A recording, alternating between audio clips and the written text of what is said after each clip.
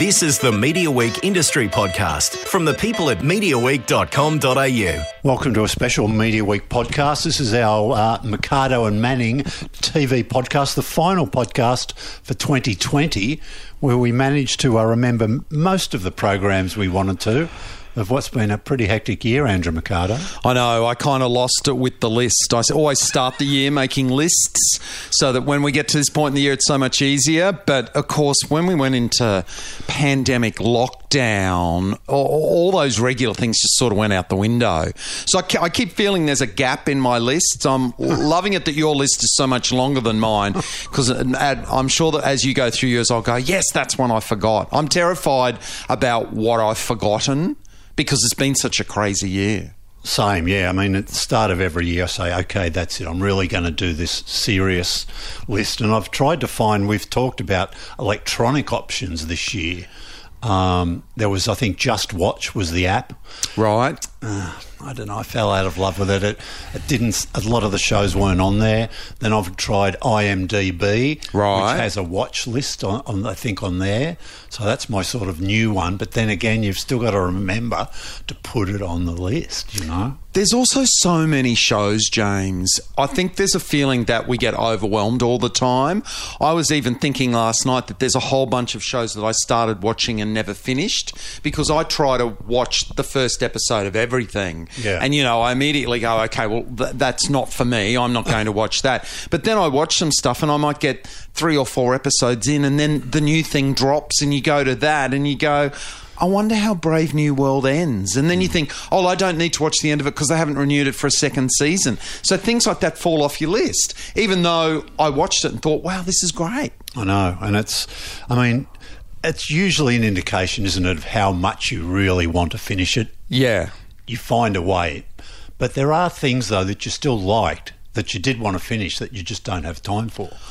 I'm actually amazed at how quickly they come out now and say that something has been cancelled. Something is there for you to watch, and we're barely getting through the word of mouth, oh, you should check this out. And suddenly the announcement comes through, oh, no, they're not making any more. And the moment they say that, a whole bunch of people go, oh, I don't need to watch that.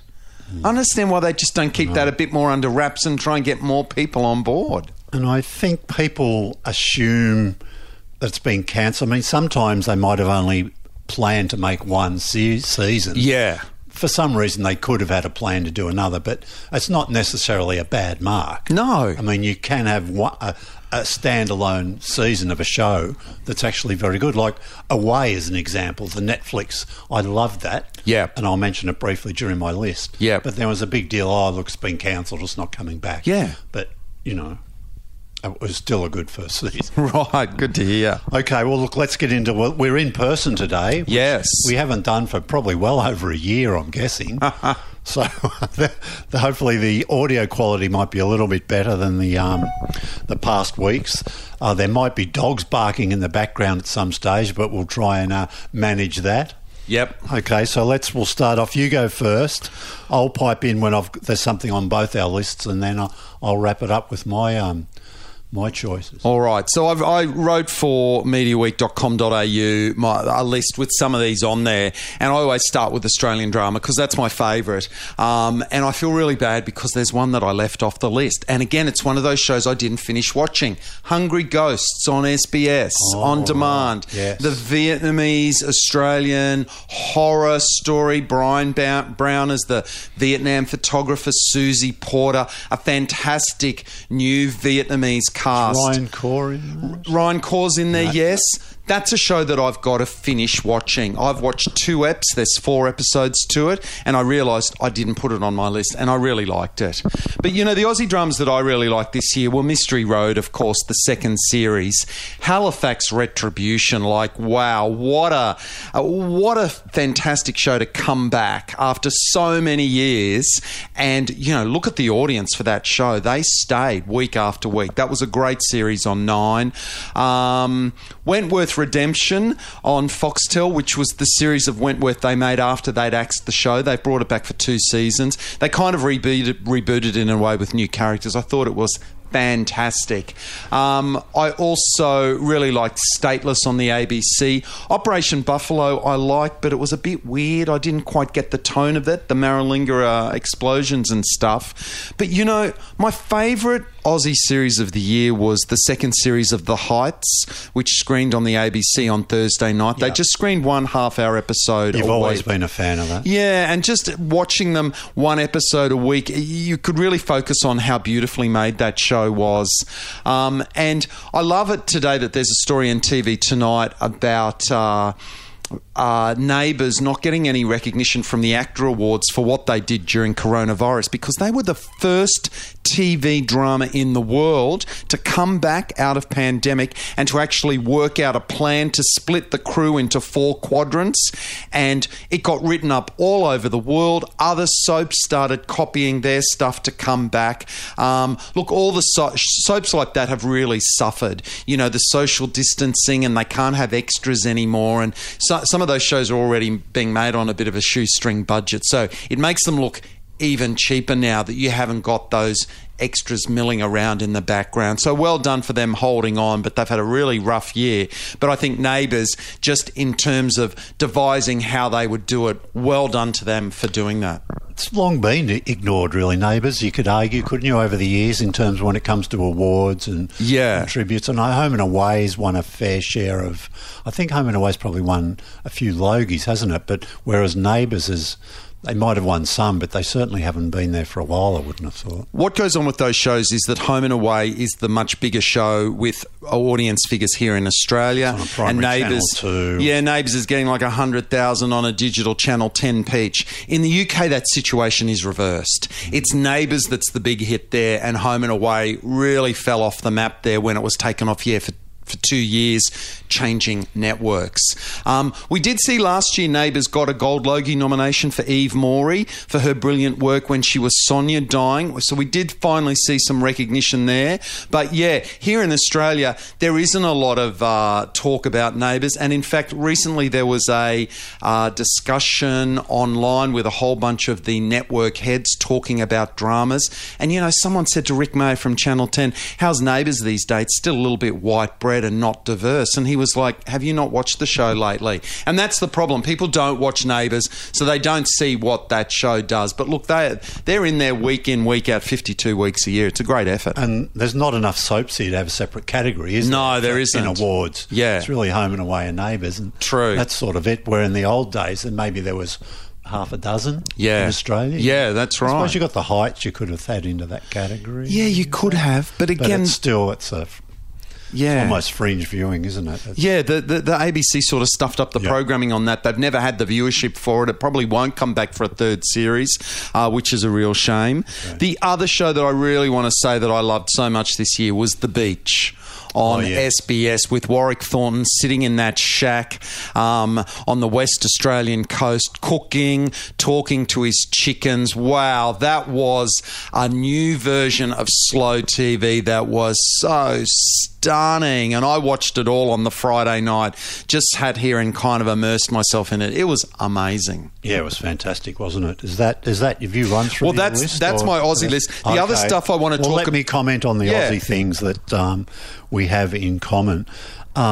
Just Mystery Road, of course, fantastic, wasn't it? You know, directed by Warwick Thornton and Wayne Blair. Yes, I think between them, I think it was 6 episodes from memory. Yeah, I think it was 6. I'd argue it was as good as the first season. You know, I would too. And that first season blew me away because of lots of things, including Judy Davis, who was sensational. But sort of filling the sort of the role of the other copper, was it Jada Alberts? Yeah. How good was she? She was fantastic. In fact, I kind of smelled a spin-off there. I was kind of like, as Aaron Peterson drove out of town, as he always does, I was kind of like, wow, I want to see her, because she was kind of poised to take over that police station and kind of get a promotion. I was like, I want to know more about her character. Yeah, but she really took on a major role there. Yeah, totally. Did very well. Yeah. My favourite Australian actor almost was in that too, Callan Mulvey. Yeah. Wow. He's a scary guy. Yeah, when he wants to play mean. Yeah, which he usually does. It was amazing. And Tasma Walton. Yeah. I think she had a much bigger role than she did in the first one. Look, she's been around all the while because she's playing the part of Aaron Peterson's ex-wife. To me, she had a bigger part she in did this than time. the first one, I think. Yeah, because she got involved with one of the major villains of the piece. That date, if you like, she had with Cullen Mulvey at the beach house. Oh, yeah. The tension in that. Yeah. It's fantastic. It's one of the things they've done so well in Mystery Road is build that tension. Yeah. I'll never forget that final episode of the first season with Judy Davis and Ernie Dingo, I think, and wow. Yeah. That was amazing. So, and this is a show that works great overseas too. Yeah. You can imagine sitting overseas looking at this. They call it, someone said it's like an indigenous Western noir now. I love that if you were looking at that from overseas, it would look as exotic to them as we do sitting here watching dramas from Iceland going, wow, doesn't that look cool? You know? Yeah. So look, if you haven't watched that or the first season, you've got a real treat ahead for you over Christmas. You didn't mention probably my equal favourite Aussie series of the year, The Secret She Keeps. Right, now there you go. There's one I forgot. Thank you. I loved it. I watched it all in one hit. They put it up early on 10 Play at Easter. Boom. I knocked it off in a night. That was fantastic. How good was it? Yeah, really good. That was sensational. Laura Carmichael. And I've got to say, one of my favourite actresses of the year, Jessica DeGao. Yeah. Wow. She's been in 3 shows on this list. She was. She was in Operation Buffalo. Correct. What's the third then? She's in The Crown. Of course she is. But I don't think she's in season 4. She's in season 3. Playing... And she played the second wife of Lord Snowden. I've got it. I've got this page of almost indecipherable notes I wrote. There we go. She played Lucy Lindsay Hogg, the second wife of Lord Snowden, who was the husband of Princess Margaret, of course. Yeah. Now, she was refreshed to me because before The Crown season 4 started, I watched the final episode of season 3. Right. And she crops up in that. Yeah. Gee, she's good. She's so good. When she was in The Secret She Keeps, she came across in that, not as an Australian actress making an Australian series, she came across like Laura Carmichael. She came across like an international actress that had abandoned her international career to come make this series. Like, that was the kind of gravitas I thought she brought to The Secret She Keeps. Yeah, no, she was brilliant. Produced by Helen Bowden and Jason Stevens. Yep. The duo who run Lingo Pictures, and gee, haven't they done some great work over the year? I think we gave them some a few shout outs earlier this year in probably a couple of our podcasts, but great work from them. Yep. The Beach I really loved, made by Dylan River, I think. Warwick Thornton's son. Yes. Who was the creative force behind Robbie Hood. Correct. Which you can still watch on SBS On Demand. I mean, the talent in that family is just wow. I know. And Robbie Hood made by Ludo Studio, who also make Bluey. Right. And we've got a good story. I'll say it's a good story. I wrote it, so it's an okay story. But we profile them in Media Week this week, so you'll find that at mediaweek.com.au. So I'm so glad you brought up Bluey, because when you think about it, and we've seen this coming up all through the year, Bluey is actually the biggest Australian show of the year. I saw a figure recently that you printed that with its catch-up, the kids watch it on TV at whatever time it is, 5 to 8 in the morning, then there's a repeat that night, but then the catch-up is this one episode, 2.4 million, James. That makes it one of the biggest Australian shows of the year. Yeah. Well, it was. I think they screened the Christmas special this week on ABC2. Right. I think it made the top 10 of all shows, and it beat most primary channel programs that were also screened on that day. It was amazing. Incredible. Amazing figures. And I love it that they've made a Bluey Christmas episode, and I know they're going to repeat it on Christmas Eve or something. Look, honestly, to think that a 5-minute cartoon is getting that amount of... 7 minutes. 7-minute cartoon, sorry. 7-minute cartoon is getting that sort of catch-up like that. This is a gigantic hit. This could become the biggest Australian TV success of all time. I think it's possible. Yeah. And they keep their accents. Yeah. You know, they told the rest of the world, you're not going to dub that. You've got to keep our Aussie accents in there. Well done. Taken off in the US. I think it's on Disney Plus I think over so. there. Yeah. Doing very well. 52 episodes a season, so it's a big order. Yeah. Short episodes, but it still takes them a long time to make each episode. Yeah.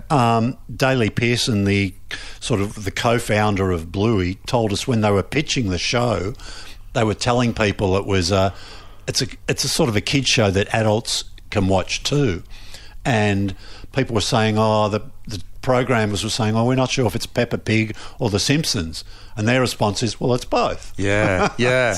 So I saw my first 3 episodes just in the last week, and it's a great thing to binge. Before I knew it, I powered through 3 eps. Yeah. It's good fun. Yeah, amazing success. And you see the Story Bridge, you see Brisbane highlights in the background, it's... Growing up in Brisbane, I particularly clever. love, the Queenslander verandas and all of that. I love it. Sure. So that's Operation Buffalo, again, you and Leslie, Jessica DeGow. I didn't think I'd love it watching that first episode, but I kept watching, and it was quite quirky, wasn't it? It was quirky. That's a great word for it. Yeah. I don't think it achieved the heights that it was aiming for, but it was still very watchable. I just hope that when people from overseas watch it, that they actually do some research and look at the real history of it. You kind of have to watch a whole bunch of silliness to get to the tragic figures at the end of what actually happened. I mean, it's based in truth, but it goes off in some pretty fanciful directions. Yeah, and you and Leslie's on my list of... I'd watch it because he's in it, and I'd stick with it all the way, I think. Yeah. Because he's so good. Just quickly on Bluey too, it won 2 awards this week. I think it picked up its second actor on Monday night, and on Thursday night it picked up a Asian Academy Creative Award in Singapore. So it's and it's won SPA awards. It's run, I think it's got 2 Emmys so far. Yep. But it's just the trophy cabinet at Ludo Studios, pretty impressive. Other Aussie things on my list. What I haven't heard you mention yet is the highest rated Australian drama of the year, which was Informer 3838. Now, it's not on my list because I didn't think it was really great. I'm a little bit over this underbelly true crime thing in Aussie drama. I know Mark Fennessy's making a new series about John Ibrahim, and you think, didn't we see that underbelly, the Golden Mile? I know true crime sells and all this, but geez, I get tired of hearing about these same criminals over and over. I watched part 1 of Informer 3838. Thought it was okay, but never ever went back and watched part 2. Just went no interest in seeing how this ends. It seems so long ago, doesn't it? It's like the very start of the year. Seems so long ago. Yeah, no, I had forgotten that, but I'm not sure if it would have made my list. I did enjoy it. But, at 767,000 for part 1, part 2 dropped off. Right, but it was the highest rated Australian drama of the year. Okay. For 9. Interesting. I think that's it for my... Could we talk comedy quickly? Yes, of course. Because, it was a good year for comedy. It was great to see regular old Bogan on Seven Mates, some Australian animation, adult animation. Howzo's 2020. Look, he went a bit far for me, Paul Fennick, this time. I'm more a pizza guy than a Howzo's guy, but well done that he did a series about Did you lockdown. have cameos in an early... I had a cameo in the first ever series of Pizza way back in the day, which has never ever been repeated. But look, my favourite Australian comedy of the year was At Home Alone Together on the ABC, hosted by Ray Martin, which they literally put together for coronavirus. Yes. Look, I thought that show was really, really funny. And it got madder and madder as the weeks went on, because as time went on, we came out of lockdown, and then, the show was a few weeks behind. But look, great show. I know that Dan Illick is one of the writers. I know there are a stack of writers there, many of them from The Tonightly with Tom Ballard came across to do it. Look, they did literally make that show in lockdown with people individually doing their sections. My favourite Aussie comedy of the year, At Home Alone Together on the ABC. Yep. A few other things before I get into my list of sort of international dramas. A couple of Australian things. Restoration Australia. Yep. Just really loved that series. Fantastic work. I mean, a long time. Some of those houses took nearly 2 years to complete. So, it's a lot of detailed work going back and forth and keeping up with what was going on. And, geez, didn't some of those people drop some cash? Oh, did they ever? I mean, there was one place, I think he spent over $5 million. It was the only episode where they didn't reveal how much he spent, though, because you could tell he was a little bit... embarrassed? Yeah, well, yes, he didn't want to sort of reveal. Look, I did really enjoy the block this year. Right. It was an amazing final episode, though. Those philanthropists, the amount of money, who turned up and bought 3 of the houses. Yeah, it was just incredible. Yeah, and they, I think it was the first time, was the biggest winning. It was a record TV prize globally when you add together all the winnings of the 5 contestants. And the winners got over $1 million. Wow. And I think everyone else was well over 2 for the 5 of them. Look, as you know, I don't watch the block, but I'm always struck by how there's an audience that is waiting for the block every year, and they love it. And it's kids and their parents and the grandparents. It's got a broad appeal. And since they've, the only time the block went off rails was when they were trying to do 2 series a year and got greedy. Yep. And the audience said, no, we want this to be an annual event. And now they've brought it back to once a year. Boom, the audience comes to it. Gruen, I've been enjoying this season of Gruen. Shout out the Hard Quiz. Yeah. They're doing about something like 36 episodes a year. Look at those ratings too. And it's often the number 1 entertainment show on a Wednesday night, which is fantastic, It does really well. And so kudos to Tom. And everything on a Wednesday night has been great this year on the ABC. I mean, Sean McAuliffe's show's been great, Mad as Hell. The Weekly with Charlie Pickering. On a Wednesday night you can go to the ABC, start with Hard Quiz, and boom, you're off for the night. You can stick there all night. Yeah. Okay, now I'm just going to go through this list from the top because my notes are all over the place. It's a little bit messy. Hey, we should also give a shout out to The Sound, bringing back live music on a Sunday night. 6 o'clock on a Sunday. See, they've got to persevere because I forget often. Yeah. It's, because it's new. New. You've got to get it, they've got to maybe be a bit clever in their marketing. I don't know, just to get us back into that countdown vibe of remembering. Yeah. And the other show I really loved this year, I loved it so much, Further Back in Time for Dinner. Oh, I ached for that show. This is where they went back to the Victorian house and that wonderful, the Ferroni family who'd done the first series, and they were cooking bloody... sheep's heads and the eyeballs would come out. It was so gross, but it was so interesting. And that family, they're TV gold. If the ABC isn't going to do another series with them, they should be on Gogglebox. I loved them. Okay. The Comey Rule. Yes. On Stan. Yes. That story of James Comey, I think he was the FBI chief. He was. And Trump ended up getting rid of. Yep. Jeff Daniels played him. He's another guy who's worth watching a series if he's in it. Totally. Brendan Gleeson played Trump. Gee, he had some fun with that role. I haven't heard much buzz about it, though. I mean, I watched it, boom, in one night, sucked it all up, and now I guess it was too late to get into any Emmys this year, but it just seems to have it slipped by, and, maybe the real events overtook it. I think that's absolutely what happened. It was close-ish to the election. There was just so much hype about that. Yeah. But it did get very good reviews, though. So that was on Stan. Roadkill just finished recently. Yep. ABC, Hugh Laurie. Yep, 4 parts. Fantastic. Yep, we've talked about that before. And I can't say her name, so I'm not sure, but she played the Prime Minister in Borgen. Yes, Knudsen, Borgen. I think is a surname. I've never seen Borgen. It's one of those politics shows I've never gotten into. It's very good. I think there's maybe even 3 seasons. Right. You'd love it. SBS? Or is it Netflix now? Could be Netflix. Yeah, right. Yeah. But look, that's well worth catching. The Singapore Grip. Yes. Quite earlier this year, we've talked about that in our Foxtel. podcast. Yep. It was on BBC First. I wouldn't be surprised if that turns up on ABC sometime early next year. David Morrissey. From The Living Dead, The Missing. Right. I didn't see that. Yeah. Very good. It's about the fall of Singapore in World War II. Right. So it's great, and you learn a bit of history. I did watch the first episode. Yeah, Singapore Grip, of course I did. Yep. Yeah. Okay. Deadwater Fell. Yeah. David Tennant. One Yes. of the couple of David Tennant series I've got on here. Pretty sure that was BBC First on Foxtel. David Tennant is a doctor whose children are killed Yep. in a house fire, Yep. and the plot unravels from there. But it's not cheery viewing, but it's No, it's not. It's good, and it's what he specialises in, and it's a good segue from that to go to Des. Yep. Which he also played another. Which is on my list here, this huge list of things I got to get round to. But Des is brilliant. Des is on Stan, yeah?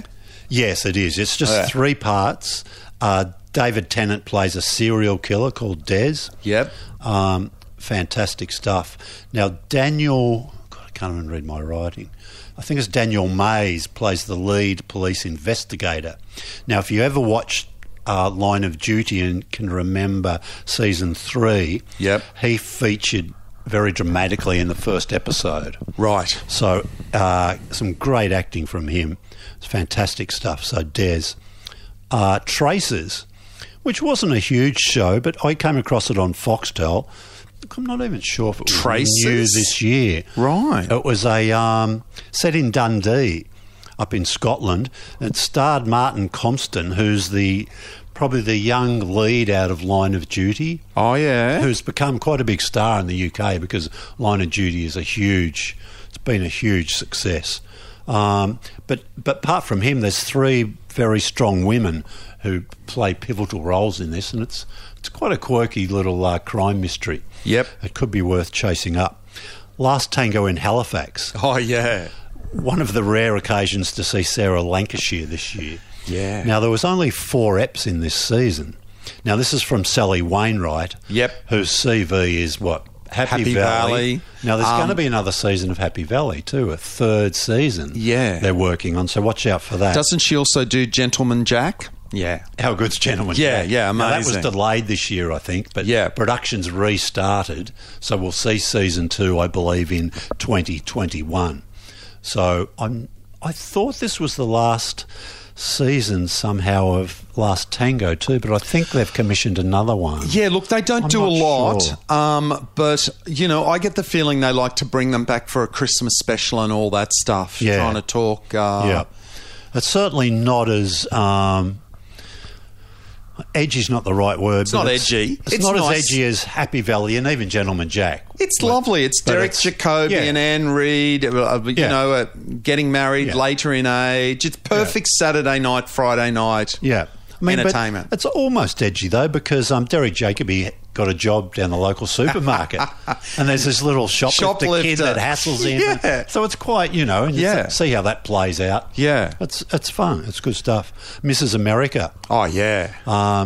You've switched to landing. Before we leave the UK, sorry, do you want what we about keep British? UK? What about White House Farm? That's on your list, okay, isn't it? well, definitely. Yeah. Definitely. Yep. Oh, That was the one about I've skipped across it. Yeah, it was another true crime, British crime thing where, another family had been killed in their farmhouse. 5 members of the one family Little killed. kids, the mother, the grandma, the grandpa, and of course, you find out very quickly that it's a family member.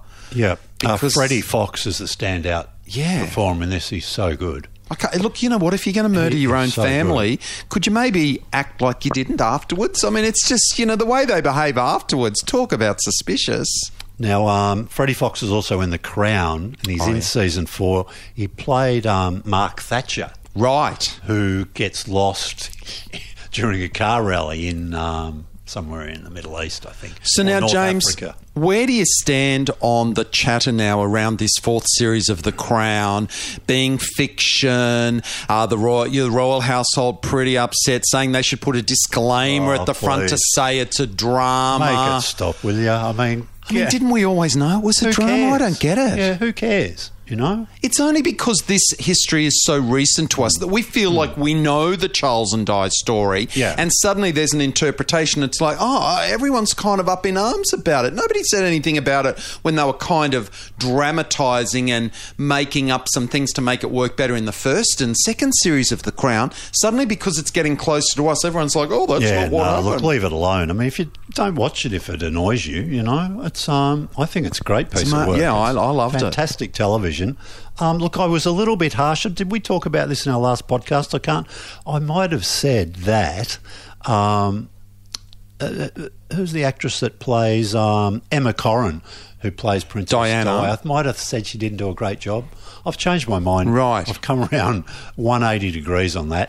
I think she's pretty good. Because she was playing so shy at the start and as she came out of her shell. She looked a lightweight. Yeah. At the start, you thought, yeah. She had two, happy, sad, you know. But no, I thought she did a fantastic job by the end of this. I think it's kind of sad that we're not going to see her in another series now because she's going to be replaced by Elizabeth Debicki. Because now they've done 2 seasons with Olivia Colman as the Queen. They change the next 2 series. It'll be Imelda Staunton, I think, playing the Queen. God, I hope I've got that right. And a whole new cast coming in. Okay. And, but Elizabeth Debicki had many episodes, though. What? Yeah, well, she'll be the one that'll have to die in the tunnel. But how long? I mean, how long will that be into the season? At least Elizabeth Debicki, to me, I think, because I know she's a tall actress, because I always think Princess Diana was tall, and, at least she's going to have the stature to play that role.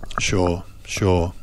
Where was I? Yeah, so White House Farm, that's a cracker. Definitely catch. So let's stay...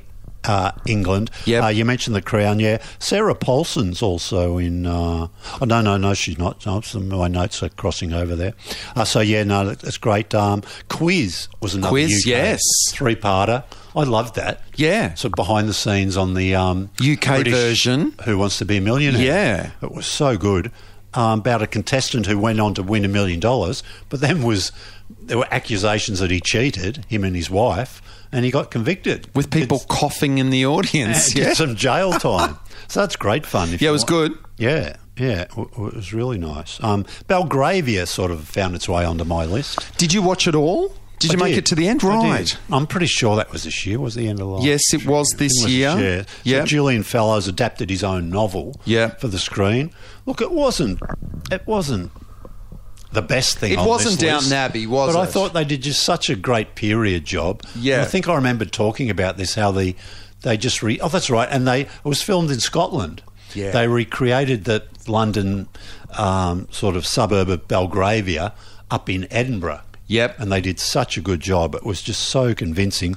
Tasman Greg, I thought, was probably the best of a good cast that did well in that. What's ever happened to his show, The Gilded Age? I think it's moved to HBO. He's been doing this for years. Has it Julian Fellowes? Elsewhere? No, it's been delivered yet. Yeah, it's still coming, but he's been doing it for years and years. All right. Yeah. All right. Normal People. Yeah, right. This is the Stan drama about an Irish young couple who fall in love. Yep. And then it follows them through maybe, I don't know, a decade. Yeah. Where they sort of separate and just follows that. Oh, gee, I love that. I don't know why. It was just a half hour. It was a really... He's rich and she's not so rich. Isn't it? No, it's the other way around. Oh, that's right. So somebody's parent works for... she's well-to-do. He's not. And does his mother work for the family? Is there a relationship? She's a cleaner at their house. That's right. Yep. And she can't believe that he's not treating her like, royalty, and so you do everything you can to keep this relationship alive. You don't know how lucky you are, Yeah. But it's just brilliant. It's just really good, Yeah. I just had to sort of binge that one. It was just such a cracker. Really, I'm not sure. No, I never finished that one. I started watching it. I've watched the first episode. Never finished. So we're looking for UK any more things on British my list. stuff in there. Did you watch the first British series on Apple? Do we call the Great British? It's not really, is it? Really. It sort of is. It's kind of more an Australian flavour with Tony McNamara writing the scripts. Sort of US Commission, set in the UK with Aussie creatives. Yeah. But Tony McNamara. Now, so is his wife? Yes, his Belinda wife. Bromelow, is it? Yes, because she's the actress in Dr. Doctor. Yes. And she played the nutty... the aunt. The aunt in that court, didn't she? Yeah, Elle Fanning and Nicholas Hoult. Yep. Hoult, is it? That's just really good. You know who's also in Belinda that? Bromelow, is that her name? Yeah, Belinda Bromelow, yep. She's fantastic. And, gee, what quirky characters they are. Oh, yeah. You know? It's amazing. But also, I think Freddie Fox is also in that. Right. He plays King Hugo. Ah. So, yeah, it was great. Look, to be honest, it took me a while. The first episode, I wasn't sold, but it's just so clever and so funny, you know. I had to keep watching. Yeah, it was out there, that show. Oh, I've missed an Aussie one. Which? I Am Woman. Okay, well, this What's is a movie. It's a movie, It's a so it's movie. slightly out there. Look, we did get a lot of first But release it's on Aussie Stan. movies. And it's, if nothing else, we can segue to check our I Am Woman podcast. Correct. Where was Rosemary Blight? We had one of the creators, producers, executive producer, who talked about the writers, behind-the-scenes stuff. Look, I mean, it was great to see Australian films like, you know, the excellent Mr. Dundee went to Amazon Prime.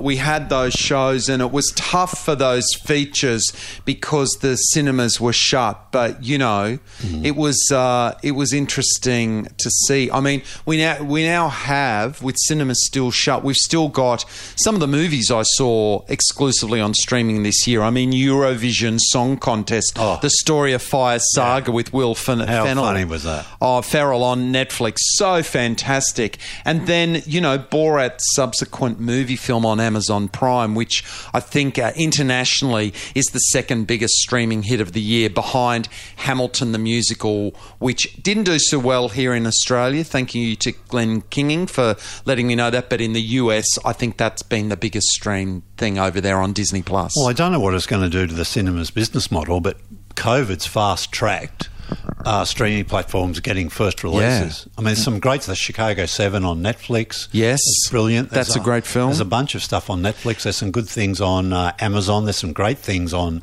Apple Plus. And look at Warner Brothers announcing that next year they will simultaneously release their blockbusters in cinemas and HBO Max for no extra charge. Wow. So it'll start with Wonder Woman 1984 on Boxing Day, and they've then done a slate of The Matrix, all their big films for the year.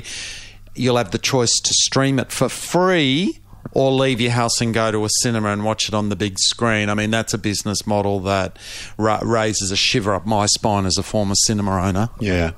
Now, before we go to the US, can we go to South America? Yeah. What did you find there? I've got a feeling I mentioned this in our last podcast, The Long Way Up. Charlie Borman and Ewan McGregor on their motorcycle journey. Is this an Apple series? It is. Apple Plus. Yep. Now, if anybody doesn't have Apple Plus, sort out a week over your summer, take out a trial sub and then binge a few things, right? Yeah. One of them would be Long Way Up. Yes. South America, I've always been fascinated by, but it hasn't been on my list because I see it as a troublesome country. You know, it's not going to be you're going to have to be careful travelling, and this series shows you just how careful you need to be in certain parts. Other parts of it, fine. Yeah. But this is brilliant. This ticked my box for wanting to go. I feel like I've been there. Right. It is that good. Wow. You've got me wanting to watch it now. Mate, it's just amazing. I mean, you and I both love our travel. Yeah. This will really make you feel like you've been across South America. They start at the tip of Argentina down the bottom. They crisscross between Argentina and Chile as they progress north, then go through... There's 17 separate countries, I think, before they get back to California. Wow. It's just incredible. It's really great TV, and the scenery is just... It's just incredible. Yeah. It's really good, and there's a really sense of sadness when they finish. I mean, they felt it when they were filming it, because it's been such an amazing experience, and the viewer is definitely wrapped up in that emotion too. Yeah. Because you've just learnt so much and seen so much beauty along the way. Okay, let's power through these US titles then. I've mentioned the Comey Rule already. You mentioned, so Mrs. America. Mrs. America, that's where we're up to. Yeah, Rose Byrne. Oh, Kate Blanchett, of course, in the title role as the Phyllis Schlafly. Conservative, activist Phyllis Schlafly, which was very appropriate given what happened in the US this year. Was it ever? But great supporting cast. Rose Byrne, Tracy Ullman, Sarah Paulson was in there too. Yes, she was. Who also cropped up in... Well, she cropped up in Ratched. Ratched, that's the one, which we've was, talked about, so we won't go. Yeah. If you want to hear us bang on about Ratched, check our last two previous podcasts. But she is great in Ratched. Oh, God, yeah. She? She's a great, versatile She's really actress. made a mark this year. And I loved in roles. Mrs. America how she played a kind of a shy housewife who was overlooked all the time, and it's great to see her, because Ratched was certainly the opposite of that role. Ratched wasn't shy. Yeah. Perry Mason. Yeah, right. Matthew Rhys in the title role. It brilliantly recreates the California of the 30s, period of the Great Depression. Yep. And it was like watching a movie. The quality was brilliant. I will admit I haven't finished it, though. Well, I haven't finished it either. So we're talking a HBO drama you can watch on Foxtel. Yep. Because apparently in the last episode, that's when you see that recognition factor that Perry Mason, the TV series, because this is a prequel. But apparently the last episode, it goes back to our more traditional understanding of him. Because the Perry Mason with Raymond Burr was 60s, wasn't it? Well, it was early 60s. Yeah, I actually think it started in the late 50s. It was like the first 1 hour. Yeah, so the drama. Timeline is about right. Yeah, maybe another 20 years when he's a more sophisticated. Yeah, he's working as a solicitor. Yeah, he's more settled in the TV series, but he was a bit all over the shop in the HBO. And there is going to be more Perry Mason too, I think. I'd say so. It's done really well. Yeah. So, that's something that's definitely on my list to knock off. Unorthodox. Yeah. Which you wrote about. Loved it. Great show. How good was that? So original and a world, that Jewish Orthodox world that you've never been in, and to see it from the inside. So fascinating. Yeah. It was a real education, so I'm gathering it was fairly authentic about what it was doing. The woman wrote that story about her life. I think it was incredibly authentic. 8 Emmy nominations, probably surprising, and only actually won for one. Yeah. But a worthy nominee for sure.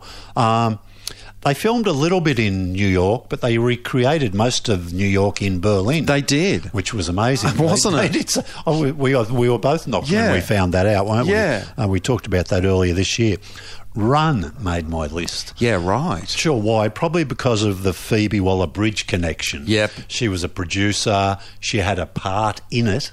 Did she? When? Like towards the end? Mid-end. Okay. Yeah. It was okay. Yeah. But I just got hooked into seeing what happened. It was about a couple. Did it end on a cliffhanger? Because this is one of the ones they cancelled and went, well, that's the end. And it's like, man, you just bloody launched it. Don't tell us that it's been cancelled. I won't spoil it because, that's about a couple on the run. Correct. Literally. So I won't say how it ends. Because Merritt Weaver's in it, who is so fantastic, from Nurse Jackie, and Domhnall Gleeson, who's so scary in the Star Wars, the last Star Wars films. Yeah. That's it's worth a look. And they're half-hour episodes. Yeah, sure. It's something you can power through reasonably quickly.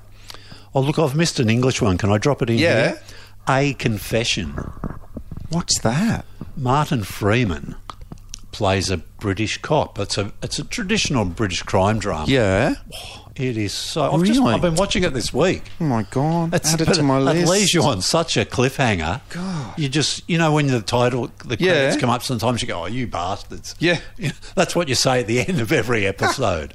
That's a Confession. Who's got that? I watched it on BritBox. Right. I'll talk about BritBox in a minute. Okay. But I think you can watch it for free. I think it's still on 7+. Okay. Which means it was probably on 7 late night, completely unheralded. Yeah. So I think it's an ITV drama, and maybe 7 get it part of their package of ITV crime dramas. Which there's a bunch of pretty good ones. But he's a... It's not a spoiler to say he finds a murderer at the start of the series, right? And he wraps it up and they're all patting on, very well done. But then there's a bit of a twist. And then, it's... non-traditional. Yeah. So it's pretty amazing. And I'm not all the way through it. Okay. I think I've only seen 3. But you go on such a journey on each one, you go, even though you're wanting to see that next one, you've got to almost take a bit of time and go, whoa. Yeah. I'll gather my thoughts on that.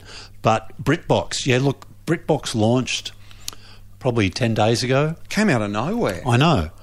It hasn't got a lot of exclusive stuff, but I I liked the idea of it so much, and they were offering an annual deal. I paid for a year. What was the annual deal? $80. Okay.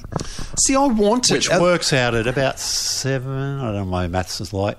Yeah. $6 to $7 that's a similar deal you get for Amazon Prime. They're $79 for the year, and boom, I love Amazon. BritBox, I love the concept of it because I love my British shows, but everything that is there, I'm already being served by Foxtel, BBC First. Like if BritBox would just get a couple of shows that aren't being served by Foxtel. They've got a brand new series of Spitting Image, which I want to see, but I'm not gagging for it. Yeah, you know? I'd like to watch it, but it's All Creatures Great and Small. They got a new version of that. Is their marquee program? Now I'm old enough to remember the first one. Yeah, and I love that. Yeah, that was brilliant. Again, it was a sort of show for oldies, but it appealed to all ages. Yeah, it was quite cool back in the day. Yeah, you know. So there's not much buzz about this new one here. It did quite well in the UK, I think, but there's not much buzz about it here. So apart from that, I mean, Doctor Who fans will love it because there's Doctor Who here and there, but they're not all in the one place. BritBox has them all. And it's everything. The way they've packaged them up, the graphics are so clever. They're so cool. Yeah. They've done some really great work on the sort of the way they're marketing what's in BritBox. So I'll report next year how I'm going with my BritBox 12 months and what else there is to look at. But look, I'm happy I've found A Confession, and I'm watching it without ads. Okay, it might be free on 7+, but you're going to get those ads you cannot skip when you watch on the catch-up service. The Queen's Gambit. Oh, fantastic. No, it's almost feels British, doesn't it? But it does feel British. It's a US series. It's a Netflix original. Yes. We talked about this at length probably in our last podcast, but Anna Taylor-Joy, I think, is the US chess champion. Beth Harmon, but Thomas Brodie Sangster nearly steals the show in the scenes he's in, playing Benny Watts. Of course, he was a young guy on. We talked about this last time. Love Actually. Oh, now he's grown up. Yeah. That's right. So, it was just fantastic. There's been a big boom in people playing chess since then, and I want to get back into it myself. Yeah, You a chess player? No, I'm not. Okay, no. I'll find someone else to. Which is why I thought I didn't want to watch the show until I watched 5 minutes of it and thought, I've got to watch this show. Yeah, you don't need to know a thing about chess. But she is so good in this. It's just brilliant. The Undoing. Look, I'm going to put that on the list. Are you? Yeah. Did you watch the last episode? I did. The first half is brilliant of the last episode. Right? And then it went off the rails? Yeah. Did you watch don't tell me you didn't watch the last? No, I dropped out week 2. How did you drop out? Do you know who did it? Yeah, I read what happened. I read a review of what happened. Well, I mean, yes, you have an idea, but you can't. No, I didn't. 100% certain. No, I wasn't. No, okay. I wasn't. But the problem with The Undoing for me was I just wasn't interested in sticking with it for 6 weeks. And you were heavy on the look. It's just these rich white people. Yeah, I was just like, here we go again. Yeah. It's Little Fires Everywhere. It's this genre of shows that characters you don't care about. No, but I bought into it. It's been hugely successful. Let's face it, the numbers it's pulled for Binge, it's their biggest ever drama series, it's set records on Sky UK. It's a hit. Yeah. As it would be with that star power. I thought Hugh Grant was good. Yeah. I thought Nicole did a pretty good job. Supporting cast, Donald Sutherland was okay. Yeah. No, it was good. The first half of the last episode is great. The courtroom tension is fantastic. And I think Nicole in that last episode. I reckon you should just I could go watch and have the last a look episode. at the last ep and tell me. Yeah, I might be dreaming, but tell me, all right? Donald Sutherland's career now is basically playing old, super rich white guys. That's his career now. There's probably not much else he could play, is there? Really? He went from Dirty Sexy Money to Trust, where he played Old Man Getty, who was a hideous old man, and then he's doing this like he's pretty much sewing up that role. Was Trust this year or last? Trust was last year, I reckon. Yeah, I watched it all. They played a promo from Trust at the end of this, and I thought, Jesus, I couldn't remember if I'd seen it all. It looked pretty good. Look, it popped up yesterday as I was searching for something, and I went, "What is Trust?" And I went information and went, "Oh yeah, I've watched that. That's the Getty looks one." Looks good though, the trailers, doesn't it? Yeah, it's good. Looks really good. Hilary Swank's in it. But where were we? Undoing, yeah. The Undoing, yeah. No, I bought into it. And that you can segue from that to Little Fires Everywhere, which I liked. Yeah, right. I enjoyed it. That was another one I couldn't stick with. I watched it. Again, I went, I've seen all this before. Reese Witherspoon's that type of mother. I've seen it.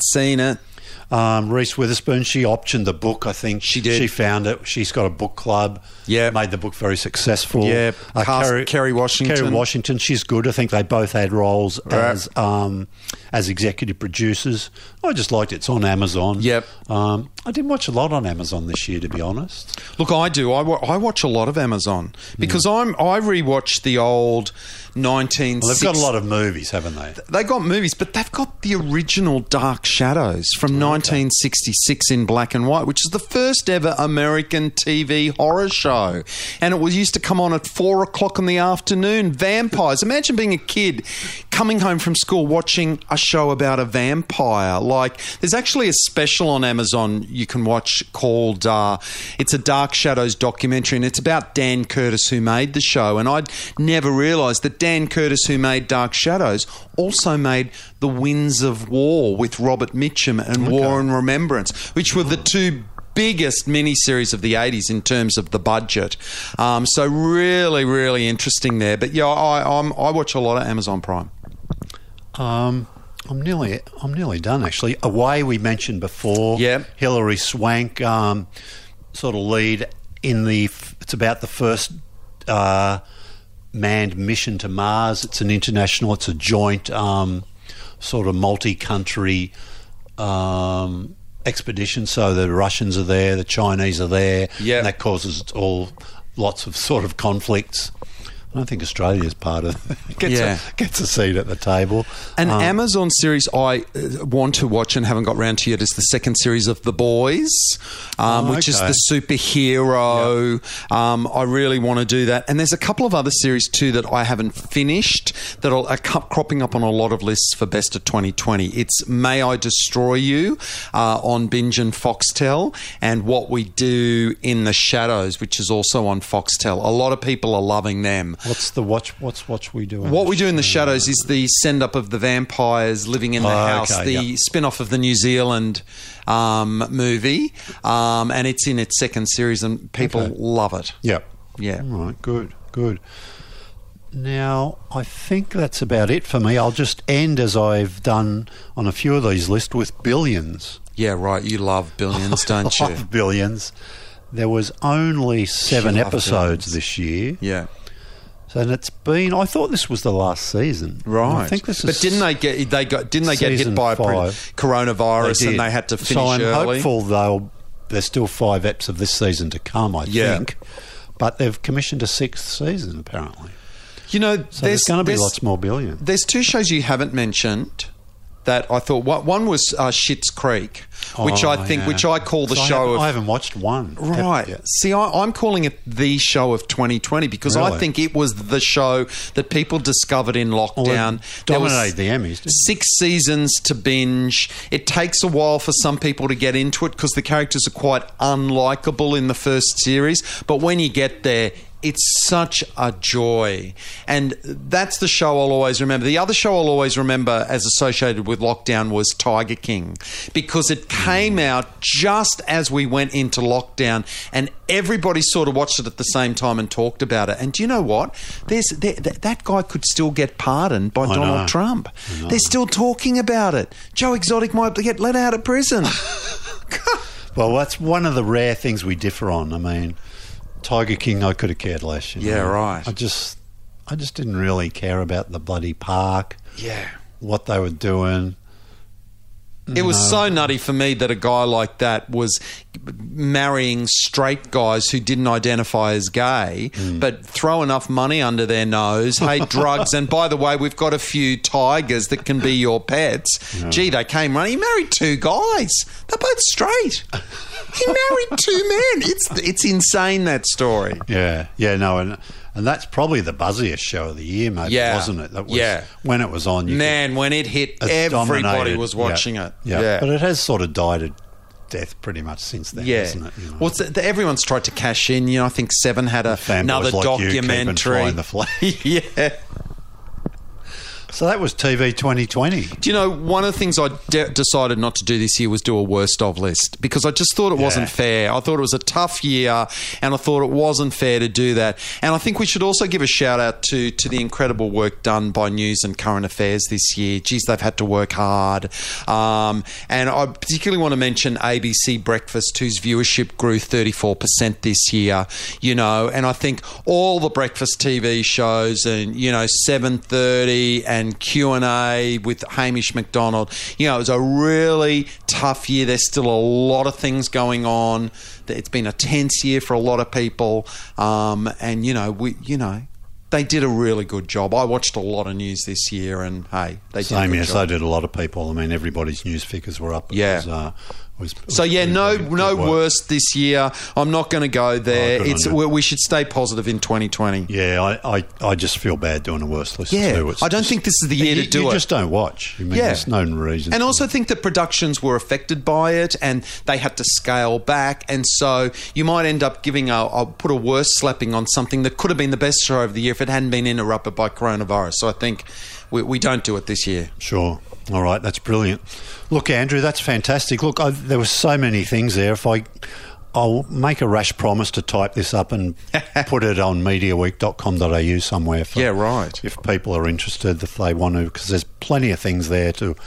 Now they were saying was it El Nino coming this year? Yes, one. I always get them mixed up, but the one was supposed to rain a lot along the eastern coast of Australia. Yeah, there's a possibility we're going to have a really wet summer. We haven't seen much of it yet, but if we do, there's plenty of good things. And look, they're still pouring out. I've just finished watching Stan's Into the Night about the Perth serial killer, 4-hour documentary. I'm hanging out for the new 2 special Christmas episodes of Euphoria on Foxtel next week, and we got the third day with Jude Law, the new Sky drama starting. I mean, we're still going to have stuff going all through summer, aren't we? Yeah, well, that bump from John Edwards with Claudia Carvin launching New Year's Day, I'm pretty sure. The Bondi Hipsters are coming back to Stan. I'm pretty excited about that. Yeah, there's a lot of good stuff coming. Fantastic. All right, Andrew, look, season's greetings to you. Season's greetings to all the listeners, and we'll do it again next year. Great. Have a good Christmas, everyone.